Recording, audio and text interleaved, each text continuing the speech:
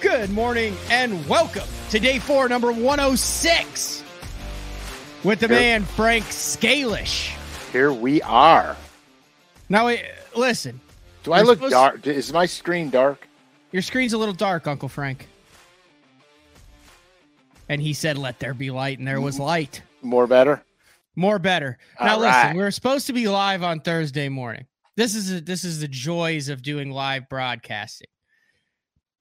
But then I remembered I had told Frank that we were going to go live on Wednesday because you were supposed to. This is a convoluted, twisted and consorted tale, Uncle Frank. It's very twisted. So you were unaware that Redcrest was going to be on Lake Norman starting today. That's number one, correct? That is very correct. Very accurate. Number two, behind the scenes, I had agreed to film 106 live on Wednesday evening with you. That also is correct. Number three, I scheduled the extraterrestrial episode of Live with Matt Steffen and Brandon Polinick and Miles Berghoff for Wednesday night because I wrote it down on the wrong week on my calendar. That also is correct. And number four, the motor no longer works. The bane of your existence crapped out on you again. So you're not even at Lake Norman, but we still can't do live tomorrow because you're taking it back to the shop. That's correct. That's 100%. So here everything we are. You just said is correct. Here we are recording this show. It is Wednesday evening. It will air tomorrow on Thursday. So very up to date. We could talk about everything that is still going on. We're going to get into some deals. We're going to get into the motor. We are going to get into what you noticed on Lake Norman. And then we are going to get into cues that spring has sprung. That is, I guess, today's topic. Right. Or nature. What nature can tell you. What nature can tell you about catching a bass. And the other thing, I have a story totally 100% related to the Making Jig Skirt episode that you guys won't want to miss because this is unbelievable. Like I'm not amazed by it, but I'm amazed by it. What is the name of the soap opera? As the World Turns? Is that the name of it? Yeah, As the World Turns, I guess. As Frank's Engine Idles is what we're calling this. So you have thousands of vested fans now who have listened to the soap opera that has been the motor for the past year. So let's kick things off there. What the heck happened to the Merc now? Okay, so I get it fixed. I get everything on it's fixed. When I get home, we're still in the throes of winter. I can't really run the boat here, okay? But I went fishing a few times, cracked ice to get out, and as usual, slaughtered them pretty good because that's just what happens in the winter. And it idled fine, and I had no glitches, no issues, nothing. So the first real voyage, okay, I was headed down to Lake Norman to film some videos. I got a little bit behind on videos and I wanted to catch up and film some videos. So I planned this trip to Norman. My camera guy was in Georgia doing some videos. So he was going to meet me there, which was perfect. He was only 4 hours from me. Yeah. Everything was working out. So the first day I get there, I hook up with my buddy Troy. You guys all know who he is. You've seen him on the show before. So me and Troy hook up and we go out fishing. And I said, hey, we're not going to anywhere we catch them. We're going to all new stuff. We're going to look around. We're going to try stuff.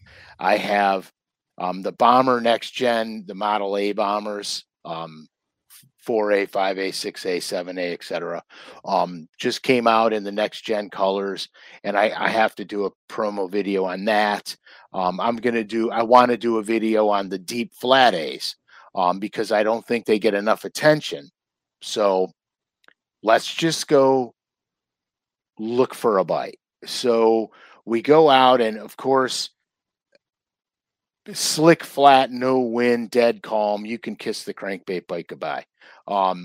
It was hard to catch them. I mean, I caught one on the flat A every day. So I had another video that I was doing, the Yum Helgramite You guys, we talked about that this. was in the Bank and Creek bag as a kind of a surprise lure last week or a couple weeks ago that you said was going to be a player. Correct. So I was amped up to get this thing in the water. So before I left, I poured about 50 weedless net heads with the weedless hook, not with a weed guard, the weedless hook. So it's got like an offset hook. It's got the bend in it. Right, 100%. So I poured a bunch of them, and I thought the 530 seconds would be heavy enough to skip and cast, light enough so it won't just go boom straight down. So it'll kind of swim down. So anyway, the long and short of it is we go out there with the Hellgrammite, and unbelievable. The fish, they wanted it, they ate it. We threw all kinds of other stuff at them, and that was the deal for us. But now keep this in mind. I was avoiding anywhere that I normally catch them. So there's certain areas of the lake where I know very, very well. For the filming, because you wanted to make sure it was fresh. I wanted to keep it fresh. Plus, I didn't realize Redcrest was down there. And practicing, not during the tournament yet. Right, practicing. And I also didn't realize the high school championship was down there. Oh my gosh. So Norman was getting pounded. So at what point did you realize that Redcrest was down there? Did Kevin go whipping past you or something at one point and you went, uh-oh? No, Frankie called me on my way down. Oh, I got you. But said, you're fine. I mean, you're just one man, and it's, the tournament didn't start till today, which is Wednesday. So yesterday, which is where you're doing it. And it's only 40 guys. And it's a big-ass lake. Yeah, it's massive. So at any rate, I wasn't really concerned, okay? Right. I realized after the second day that I'm not getting a good crankbait show out of the deal. Uh-oh. So I did an about face. I decided I wasn't going to chase a lure.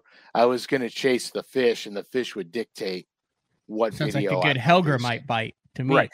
The Hellgrammite was a money video.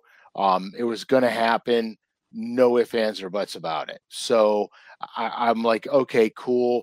There's other baits I throw there that the bite was doing good. And so I'm like, okay, cool. And like I said, I wasn't going anywhere where I normally go. So I was pretty confident. Anyway, the third day, I think I was on the lake. I was running down the lake, and I'm just cruising 67 miles an hour, no big whoop, just going, and the boat's running, and then all of a sudden it goes and it keeps right on going like nothing. And I'm like, my heart sunk because it ain't supposed to do that, even though it kept going and nothing, never missed a beat, but something was up. So the rest of the day, nothing. The boat performed beautifully, got on plane in a second. I mean, everything was good, no big deal. So the fourth day we were there, Troy's wife wanted to fish with us. So I'm like, yeah, let's load her in the boat. Let's go. So she had something to do in the morning, so we couldn't get out until like 9:30, 10 o'clock. So I said, well, that's cool. So I went outside, I waxed the boat down and was diving through some compartments because I wanted to make some tackle changes, because now I'm going to start fishing like I need to fish to find fish. So I make some tackle changes, and ow, my cat is scratching me to death. Oh, got to show the cat anytime there's a pet mention on BTO. Where did it go? Wrangle Bam in. Come here, Bams. Come here. Come on. Come on. Oh, she ran behind the desk. Oh, okay. Well, so, yeah, I would too if I scratched Uncle Frank. Oh, yeah. So anyhow, this goes to the jig episode that we did the other day, making jig skirts. So I'm pulling something out of one of my compartments, and there's a rolled up plastic bag underneath everything, but out of a box. And I'm like, how did those skirts get out of the box? You know what I mean? Mm-hmm. So I grabbed it, and we have her right there. Babe? There she is. Look it up. What's up, baby girl? All right. So anyhow, so there you go. So anyhow, so I swear to God, I got the bag of skirts and I unroll it and there's a label on it and it says Norman Lake Special. Oh, I'm like, get out of here. I mean, I must have made those 25 or 30 years ago. no Okay. way. Yeah. So I'm like, there's no way I found these. So I get my jig box out. I get one of my jigs out. I put the skirt on. I trim it up. I get a spine craw trailer, put it on, dye the little tips of the pincher chartreuse, tie it on my rod. And I go, come on, Troy, let's get out of here. And he goes, all right, we're going. I said, I got to show you something. You're not going to believe it. And so I show him the jig and he goes, oh my God, dude, you made those skirts like 3 decades ago. I go, yeah, I know. I found them in the bottom of the compartment. I don't know how they fell out of my jig box, but they did. And so I said, so I'm putting it on because it used to be a killer down there. So you kind of have to now. I got to. So no lie. The first pitch with that thing, I catch a 3-pounder, which is massive down there. Yeah, I'm like, you got to be kidding me. And then Troy smacks a giant one on a floating worm, and then I catch another one on the jig, and I catch another one on the jig, and I'm like, there's no way. There's no way. I threw a jig one of the days almost, alternating between 3 rods the whole day and never got a bite, never got a sniff on it. Soon as I put that skirt that I made for that lake on, I catch 3 in a row on it. I'm like, you got to be kidding me. So anyways, that's freaking cool. Yeah. So back to the jig skirt thing. So that night we were talking about making skirts. I always mess around with skirts on certain lakes. And I even told you guys that I have certain colors for certain lakes that aren't my mainstays everywhere else I go. Mm-hmm. So I label them by the lake, like the Lake Norman Special. Okay. So I know that's when I go to Lake Norman, that's got to be on a jig. And it was just, I started laughing and I told Troy the whole story about the show and making the jigs and everything. And here's what this is what is amazing to me. Okay. I literally made those things like 30 years ago. Yeah. How was that? Was the band still rubbery? Yeah. Because I used the high quality mouse ears and then I stored them in the Ziploc bag, squeeze all the air out of them. Okay. So they were, anywhere else they'd be dry rotted. Oh yeah. No, there was no dry. The skirts were kind of stuck together. I had to pull them all the tentacles apart, but that's what I mean.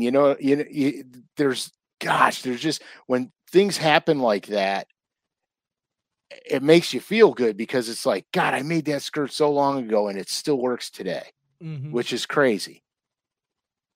That's good stuff. So at this point, the motor has made one little deal, but it's still fine. No. So the day that the 3 of us were in the boat, we ran to 3 or 4 spots, started seeing a lot of fishing pressure from some of the high school anglers. And so I said, look, I got another place I want to go hit. I got about, 5 places I want to go hit. Let's just go, let the high schoolers have this area and let's go. And I go to put the boat up on plane and it won't get up on plane. Oh no. Yeah. And so I'm pressing it and it's not doing good. It's just plowing. Yeah. Just plowing and dying. And so I said, I'm sure you said a lot of things. I said a lot, but I also was kind of stoic. And I said, well, here's the deal. We're too far away from the boat launch to idle all the way there and or trolling motor all the way there. So I'm going to do everything I can to get the boat on plane. I told Troy, you get up on the front deck. If the front deck starts coming down, stay there until it's on plane and then crawl your ass back to the seat. So we did that. I got on plane and I kept it at about 4,200 RPMs the whole way back and never had a hiccup, ran smooth as silk. And so we got off the lake and I said, Redcrest is here. Let's drop Michelle off at the house. Let's run up to the service crew and go to the Mercury trailer. Not that they'll take they won't take anybody except the people that are in the event. Right. But I wanted. But you're Frank Scalish. Well, no, I wanted to take a gamble, because what if it was one of the guys that was doing the Bassmaster stuff when I was doing Bassmasters? So I wanted to take a chance, and I didn't need him to go into my motor. I needed him to talk to me. Mm-hmm. Well, sure enough, he was leaving, so I jumped out and flagged him down. He stopped, and then I told him everything that was going on with the motor, everything that I had done to the motor from day one. And he said, "That's your low power, low range electric fuel pump that's in the side of your motor that controls when you mash the throttle down. It gives the fuel so you can get up on plane." So is this new, or has this been old? No, this is a brand new issue. Oh, it's a brand new issue. So I said, hold on. So I called Tim at Fast Bass Marine, got him on the phone. So I got Tim in one ear, I got the Mercury guy in the other ear, and we're going back and forth. In the meantime, he's almost 1,000% sure that's what it is, because there's 2 pumps in the motor and 1 pump outside the motor.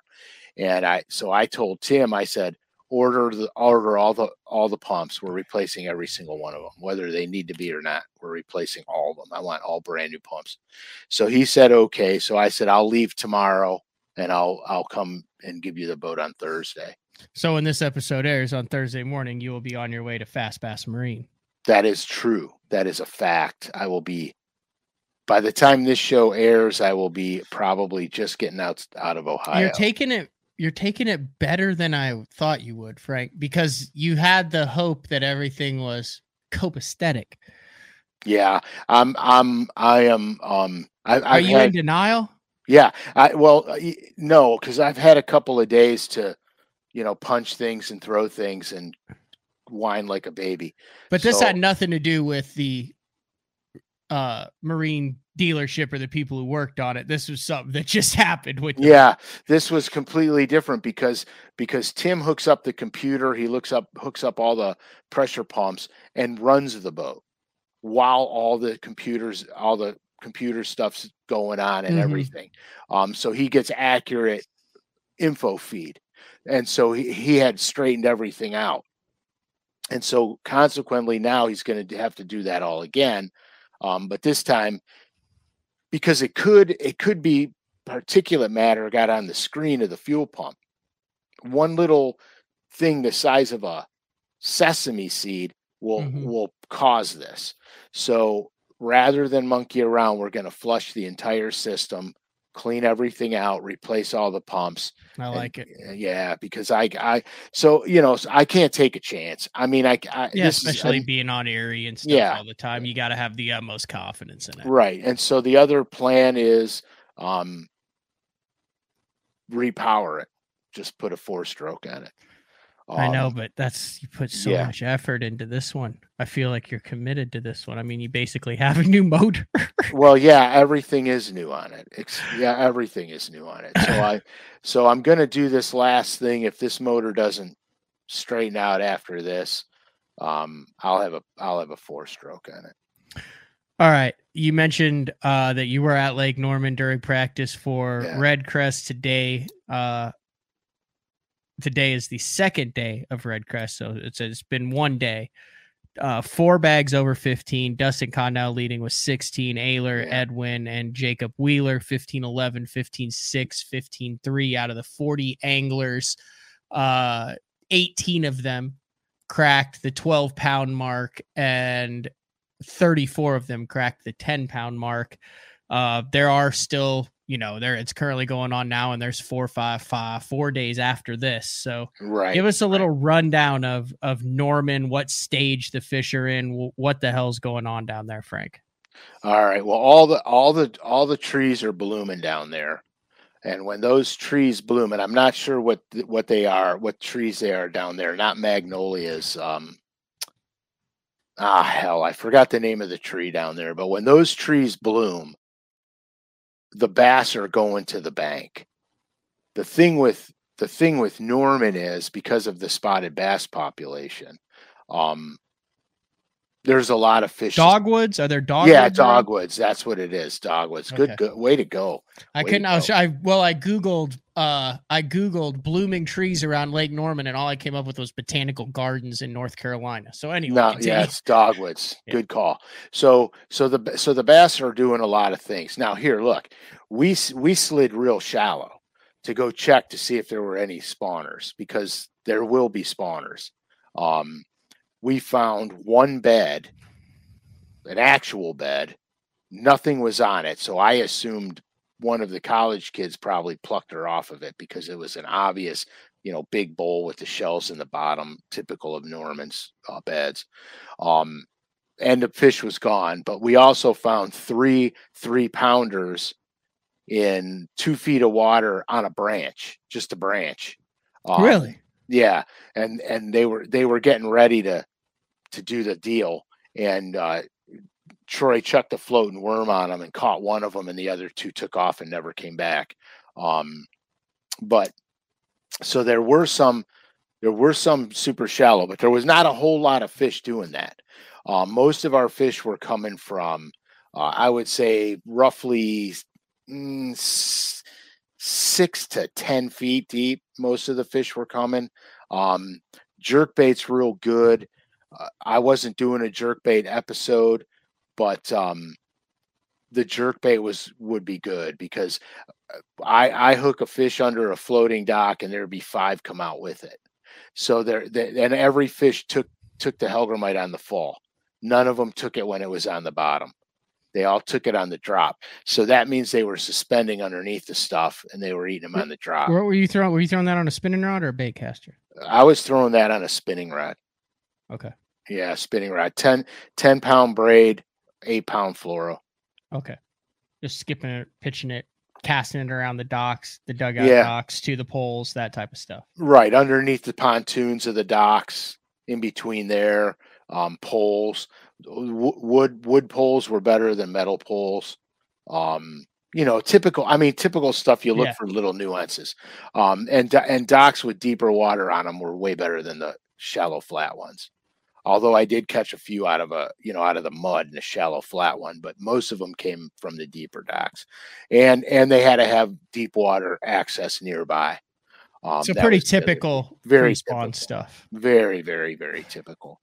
And then I slung around a wacky rig dinger in some of the custom colors, and which brings me to another thing. You guys got to check LureNet out. There's deals all over the place right now for March Madness, but they just made the 4-inch dingers in 9 of their custom colors, and there's a new one in the dinger. It is Northern Lights. Northern Lights is the real deal. That's a good color. And then, of course, my favorite color is GB Haze. I mean, I won't even leave the house without that color. $349 for a pack of the Yum Dinger and Northern Lights. Right, and then you got all the other ones, GB Haze and all of them. But I like Northern Lights and GB Haze the best.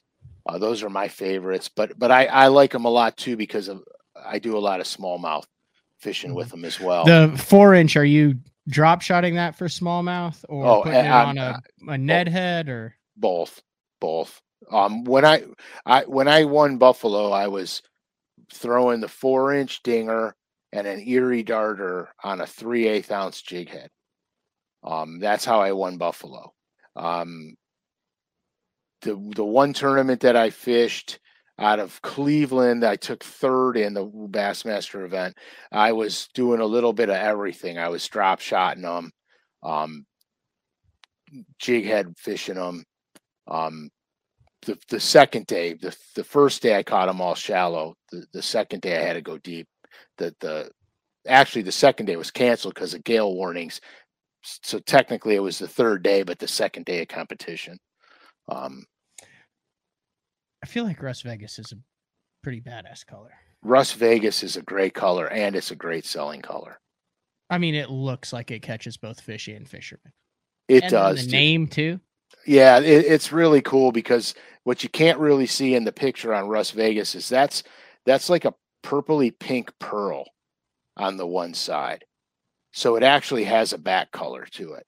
And it's a real subtle, but it's nice. It's a nice pearl. It's a really nice pearl. So then, and then also on LureNet, they got bulk bundles, 20% off. So when you buy 6 of whatever, it's, you know, the bundles, you get 20% off, which is nice. Christie Critters are on special. CC Spoons are on special. Super Spots are on special. And then if there's any walleye guys listening, the Bandit Brotan is on special also, which is a walleye trolling bait. Great bait. Great baits. Forgive me here. LureNet has redesigned their website, and I'm not familiar with how to get to all of the different things to pull up.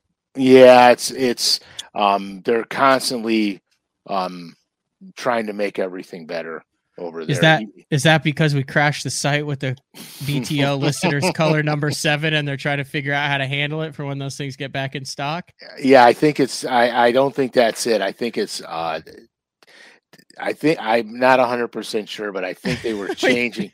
They were changing. Tread lightly here. Yeah, they were changing some format around on this thing or some program, something like that. So yeah, but you could go on there, you'll find it. It'll be under specials, bulk bundles. And every week through the entire month of March is going to be crazy stuff going on. So you got to pay attention. But you know, the Super Spots, good deal. The bundles, great. The bundles are great deals. And the 4-inch dingers in the new colors. Finally. What's hot this month? Yeah, I don't. There might even be a paint shop color called Lights Out. I'm trying to get there. I know. Don't stress about it. Under the paint shop. Oh. You got Lights Out on there? No. What do you got? I got a new one. What do you got? Crusty old threadfin. Oh yeah. Flash that bad boy up there for a minute, dude. That's a unique color. Yeah, in the deep flat A, that's good. That's a really good color, isn't it? Mm-hmm. Here, let's see what. Yeah, there it is. Look at this. Yeah, that's a good color. That's right. Crusty old threadfin. Look, I love that shot that they do. A pearl base coat. Oh, the 7A. That's even better yet. Oh yeah, see the purple and blue on the shoulders when it was running in the water. That's good. Mm-hmm. Yeah, cool. The Bomber 7A. Yeah, I like the 7A because it gets down to good depth with that 7A. I mean, you could bang the bottom in 9 feet with that. It's a good alternative bait. And the thing about the Bomber Model A's, the way that build design is, it comes through the rocks really good, and I can even get it through the grass. Little tricky in heavy timber, just because of the nature of the bill. It's a little bit tricky in the heavy timber, but if you're careful with it, you can walk it through it. But you gotta work yourself through that. I like it. That's good stuff. Hey, let's wrap up Redcrest and what you expect. So I just got the press release from the day one. Dustin Connell, like I said, 16-7 leading. But the field as a whole, all top 40 guys, average 9.075 keepers per angler. So almost 2 limits per angler. What seemed to be the key in your experience there to get the better than average bite? Because it seems like that place, and from my experience in the open, just chocked full of 1.6s to 1.15s. Tons of them. The real funny thing about that lake is areas. There's certain areas that produce better fish. And when you're in those areas that produce better fish, you'll catch them doing an array of things. But here, you're going to catch a little bit better quality on the jerk bait. You're going to catch a little bit better quality on a jig. But if you're pitching a weightless wacky rig dinger around the docks in the 5-inch size, you could upgrade that way too. But with Norman, the thing that I know about Norman for a fact is you have to be in the areas that produce big ones to catch big ones. Because if you're just dinking around, you're going to catch a lot of fish, but they're not going to be quality. So historically, this would be an example of doing your homework to figure out where the better quality fish and the tournament wins typically come from. Well, yeah, except that like there could be an area in a specific creek. There could be an area on the main lake, a specific area on the main lake. The other thing that happens on Norman a lot, most of the bites there are predicated on wind. So that's a lake where you have to run a wind pattern. And you could get fat and happy and in a hurry running the wind, because when you get to the right place with the wind on it, generally speaking, you're going to have a much better quality bite. And that's kind of the trick to Norman. The one thing I haven't done on that lake, believe it or not, I've been fishing it for, holy smokes, I don't even know how many years, probably over 30. The one thing I haven't done on that lake is fished it in the summertime, pure structure fishing, where I'm going to ignore everything on the bank. That's the thing I really want to do down there, because I think there's a whole faction of bass that are being highly overlooked. And if I can figure that out, then I'll be able to catch those fish when the other fish are starting to gravitate to the bank. There's always pre-spawners that don't go to the bank yet, and I'll be able to target those fish. And that's really what I want to do. So now we're going to go around to another story. So a lot of the guys that are doing really good are totally relying on forward-facing sonar, because they're seeing them and they're casting to them and they're catching them.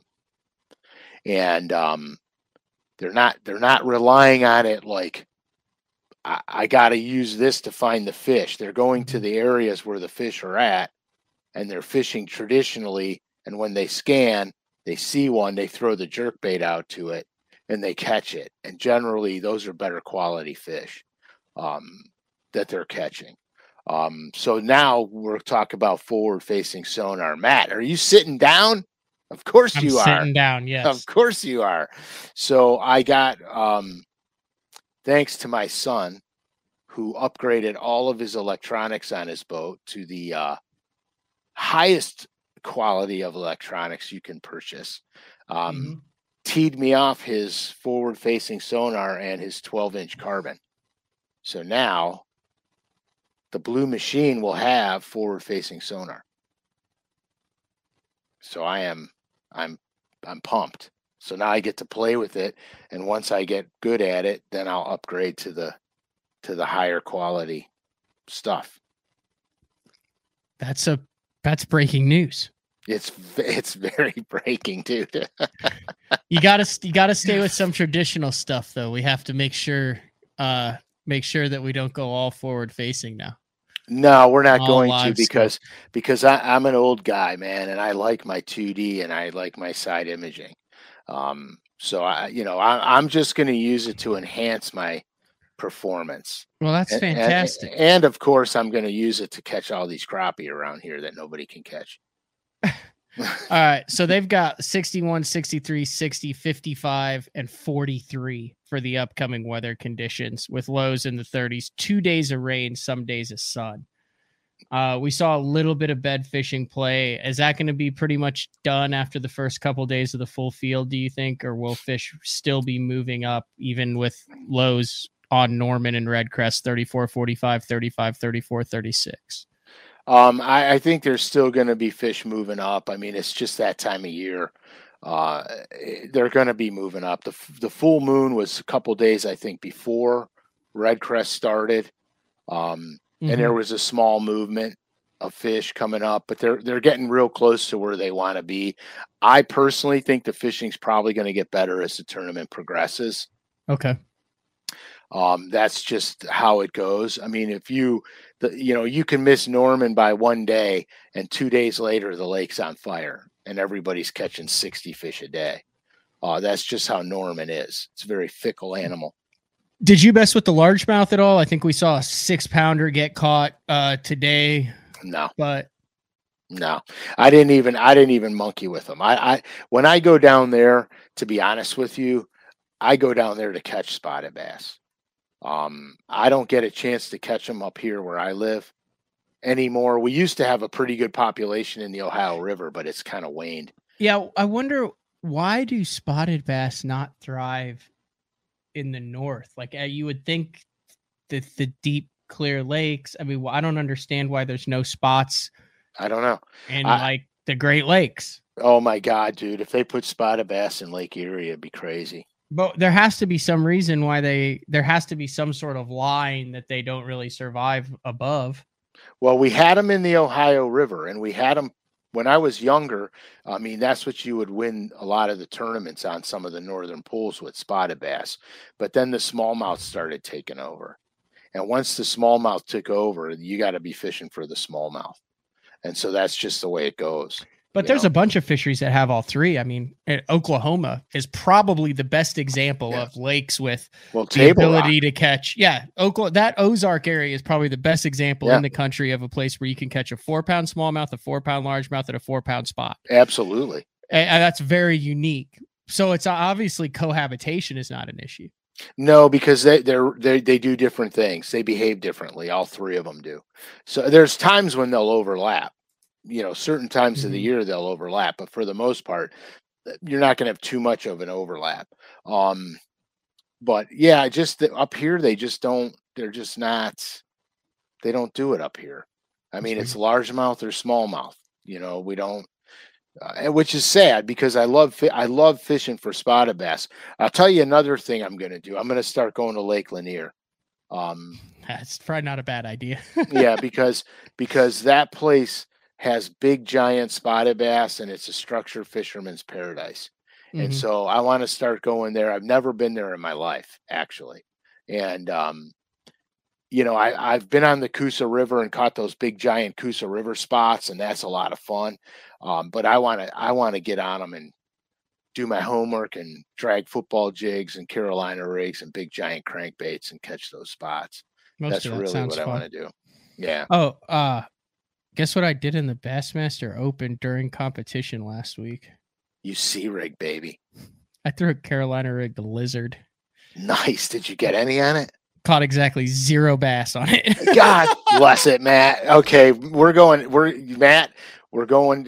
on a Carolina rig adventure. You and I. No, I'm in. You and I, I'm gonna teach you the proper Carolina rig etiquette. And you're gonna catch some of your biggest bass you ever caught on a Carolina rig. To put a bow on the spotted bass, I actually had a pet spotted bass for over 2 years. In an aquarium or in a pond? In a round aquarium. I caught him on Lake Thunderbird, the lake that does not have spotted bass on it. And he was approximately 8.5 inches at the time. 8.5, 9 inches. Cute little spotted bass. And I said, oh, God, this will work for aquarium, right? Absolutely. It was a 50 gallon aquarium. And I named him SMIM, CMIM, which is the acronym for Cash Money Ice Millionaire. So SMIM. What the hell kind of name is that, dude? That's the greatest name ever. His name was Little SMIM, Cash Money Ice Millionaire. All right. I'm buying it. I would get. Was he a rapper? He was in charge of that aquarium for sure. But I'd get him to where he'd follow my finger. And I mean, we were buddies. He was right next to them. It was the first living thing I saw when I woke up in the morning, most mornings.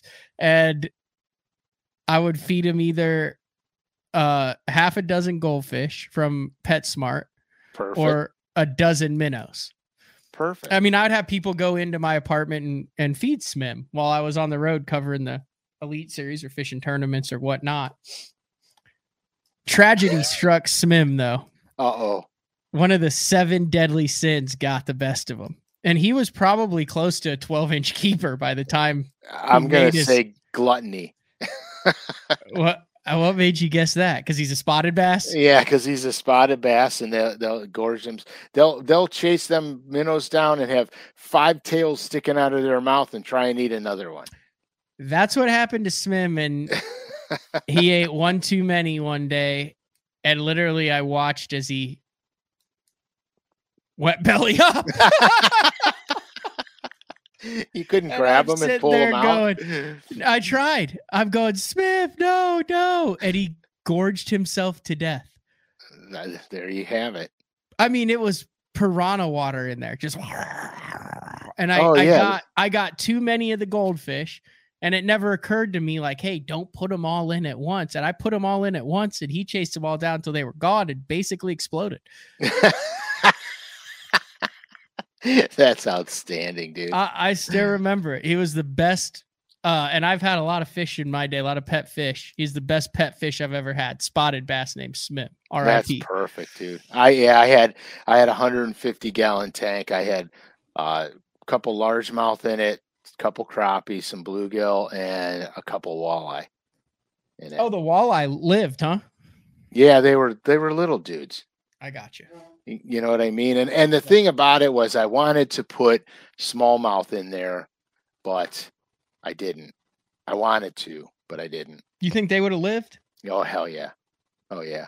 Oh, you know what? I know they would have because the Blue Heron Communications PR firm used to have an office right here, or not here, but in Norman. And when you walked in, you like walked inside. So you're inside and you walked over a little bitty like bridge, right? And they had a 3-foot deep pool in there. And one end went down to probably 4 or 5 foot, but it was the size of 2 kiddie pools put together. But it had the trickling brook down. It was a mood setter, right? Okay, if you tell me that. they had like a 6-pound smallmouth that lived in there for like 5 years. Yeah, I mean they'll do fine. The nice thing about native species is you don't have to deal with heating the water. You don't have to deal with any of that. All you have to do is give them sufficient habitat and food, and they'll live. And they would go buy them big shiners and stuff and toss them to them. Oh yeah, and just don't make sure you don't get them parasites. That's all. Mm-hmm. Yeah, so I mean that lived for 5 years. All right, you mentioned it earlier in the show, and I think we need to circle back and talk a little bit about this. But that is nature's cues to kind of give you an idea of what is going on the water before you even get there, or while you're there. You were talking about the trees blooming. Right. So in the springtime, flowers will tell you a lot. And anybody that lives on Kentucky Lake will tell you about the yellow flowers on Kentucky Lake. So what I do is as I travel, like when I was traveling to Norman, as I was moving down, I was seeing buds on trees. Okay. So then I started looking for the willow trees. Because when the willow trees start to bud, you're getting spring movement. Those fish are wanting to go shallow. So you didn't know anything that was going on, but you're already getting an idea of what stage the fish are in this time of year based on what you're seeing on the road as you approach the lake. 100%. And so, but when I got into North Carolina, as soon as I got through the mountains, I saw my first dogwood tree bloom. And I was like, uh-oh, this is going to happen. And then the closer I got to Lake Norman, all the trees were blooming. Which means spawning fish. Yeah. That means they're spawning or about to be spawning. And so that was one clue. The other thing I do is I look at nature itself, the animals around the lake itself. If I see a lot of deer and a lot of turkey and they're moving, the fish are moving too. The fish are active. Is that a pressure thing? I'm not 100% sure. It very well can be, but when the deer are active in the morning, like driving to the boat ramp, you're seeing deer everywhere. You're seeing turkey everywhere. I know it's going to be a good day to fish. I know it could be a bad day if you make the wrong decisions, but I know the fish should be active.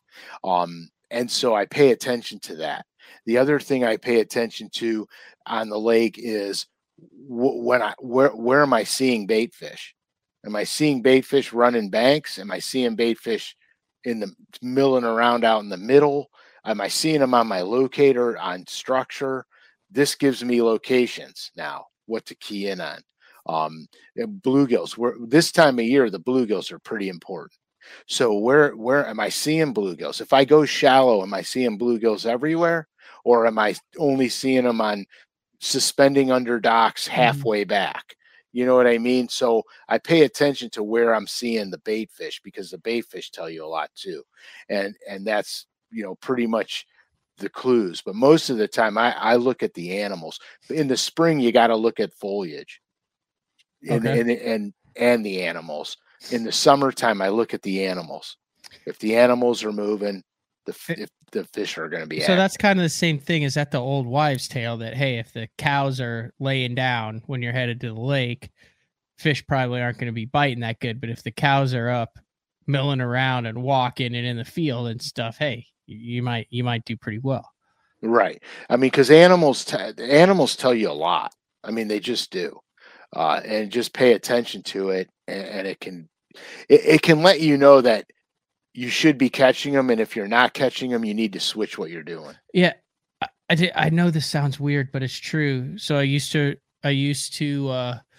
take Highway 9. I think I've told this. I might maybe have told this once before. I took Highway 9 out to Lake Thunderbird every night for the Wednesday nighter, every Wednesday, and I could tell how good the fishing was going to be on that 21-mile stretch of Highway 9, and this is a little bit morbid, based on how much fresh roadkill was on Highway 9. If I was seeing skunks and possums and raccoons that weren't, a week old, it seemed to me like the fishing was better because everything was freaking moving, especially earlier in the year like that too.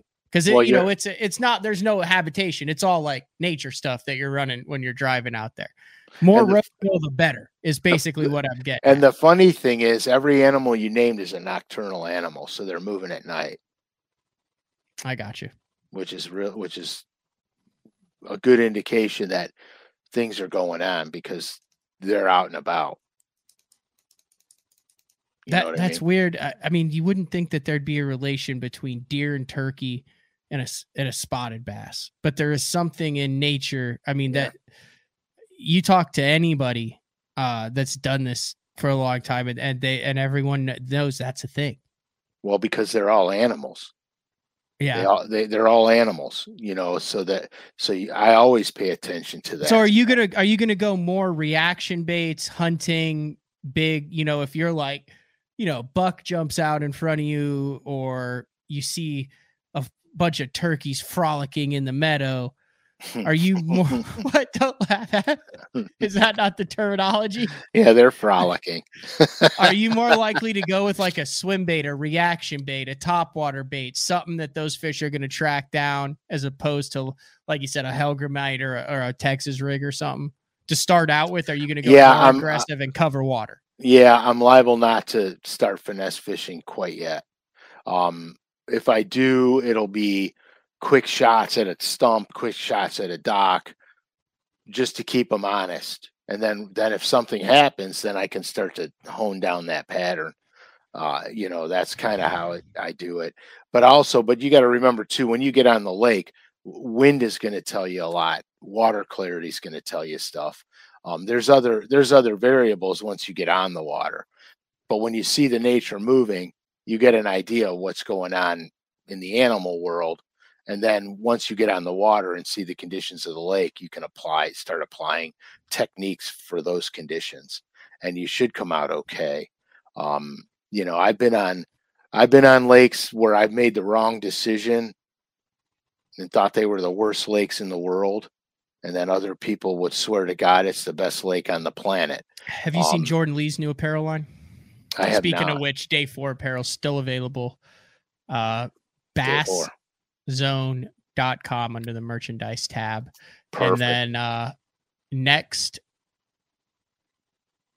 week is the 16th, and we will have dates for times and dates for when you'll be able to meet Uncle Frank at the Bassmaster Classic. Yay. See the fans in person. Did I cut you off there? Were you talking about something? I was absolutely not. I thought maybe you were done, but I had as a note here, make sure to mention the classic and stuff. And the day 4 merch.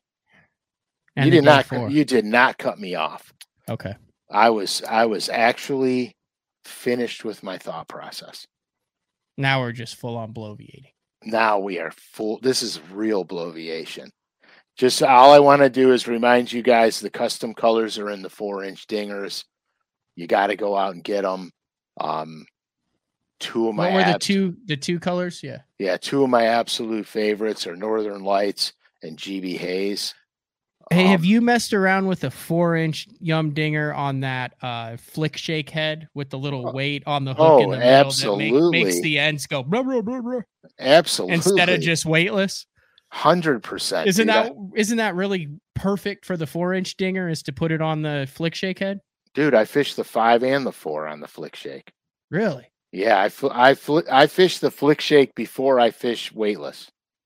Okay. Always. I just go to a real light flick shake. Because I got a video out there flick shaking and I got underwater footage of it. When it goes down, it swings like this as it's sinking on the flick shake. And as it's sinking, the ends are doing that. So it's going like that and like that and like that. And I got the best footage on that. You have to see it to believe it. Oh, we're fixing to see it, Uncle Frank. Oh, you're getting it now? Yeah. We're actually just going to start at the beginning. Now, we won't have audio with it, but you're going to start it at the beginning? Well, yeah, just because your hand motion of the motion it makes is hilarious.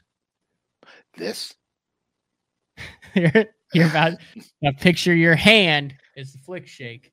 All right, there's another one. Go to the other one. Wait, no, the video will be in here. Was this it? No, I have another. Did you see that grass on that depth finder though? That was good, man. Let's try to find this underwater stuff. There's another one in this one. It should have been. Whoop, go back.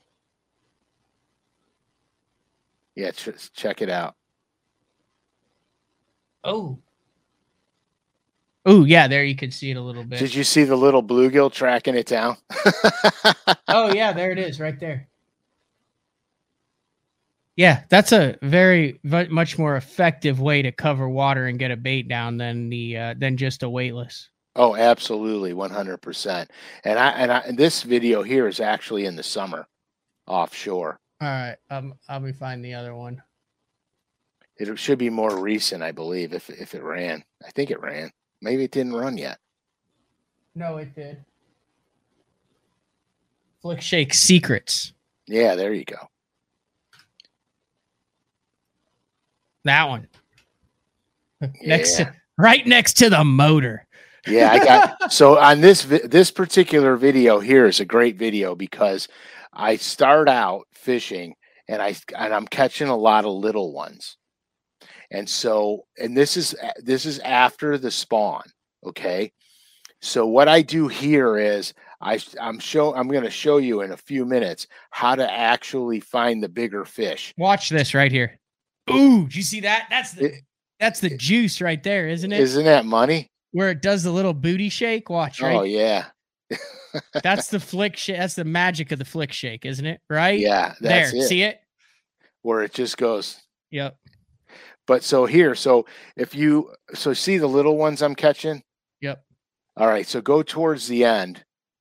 Go all the way. Yeah, right there. Now I back the boat way out off of that. And now watch the size difference. And we tanked them after the video. We went fishing for fun and we smoked them. And we caught big ones. Nice ones. But here, and it was a matter of backing out 5 feet deeper. Oh, yeah. You know when you try to boat flip them and they bounce off the gunnel, that's a dandy. Yeah, wait till you see what I tried to boat flip on 8-pound fluoro. You're going to laugh at me. You tried to boat flip that one, and it's a pretty nice one.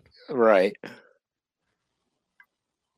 But yeah, so I backed out, got way out, and all the bigger fish were there, and we literally sat there and caught them one right after the other, and never caught another little one after that. But up until I got out far enough, we stayed and caught little ones until I got out far enough. Let me just pull this up. And all those videos are on LureNet YouTube. Just so people know about that hook that's perfect with it. Yeah, I'm using the Zappu one, but you can use whatever. You know, Gamakatsu makes one. I'm sure other companies make them. That's the actual Jackal Flick Shake hook right there. Yeah. I don't use the Weed Guard though. Okay. And I'll start out with the 3/32. There's a bunch of different ones. Like yeah, I think a Woo and a Nietzsche. And then that's the one I use right there. The inch wacky. Mm-hmm. The Zappu Inchi King Cobra wacky hook. Yeah, that's the one that I use. I have really good success with that hookup ratio on that hook. It just does good. And that's perfect for that 4 and 5 inch Humdinger. Oh yeah, it's absolutely perfect. And I'll Ned rig the 5-incher as well, and the 4-incher. All right, what else we got, Uncle Frank, as we wind down day 4, number 106? 106, man. Just you guys, you got to get on there and check out the deal.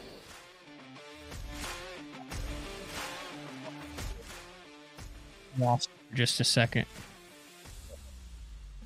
Are you back now? Me? Was I out? Yeah. It's this music when I bring it in. It's the new background music feature in the streaming system we use. And about once every 4 times when I bring the music in, it mutes out the other guest. Audio.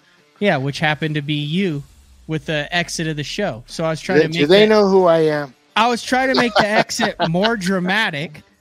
And in the process, all we have is Epic Rock Full. And then we drown out the epicness of the exit. So it's counterproductive. But we're back. I'm just going to sit here. Just go to LureNet. Look at all the deals. March Madness. Okay, ready. You heard it. There you go. All right, this has been another edition of Day 4 with Frank Scalish. Next week, we will be live on the 16th. Final show before the Classic. Excellent. We'll talk to everybody next week. Frank, be safe on the road as you head to get the vessel back in shape. It's got to start running or I'm buying a new motor. See ya.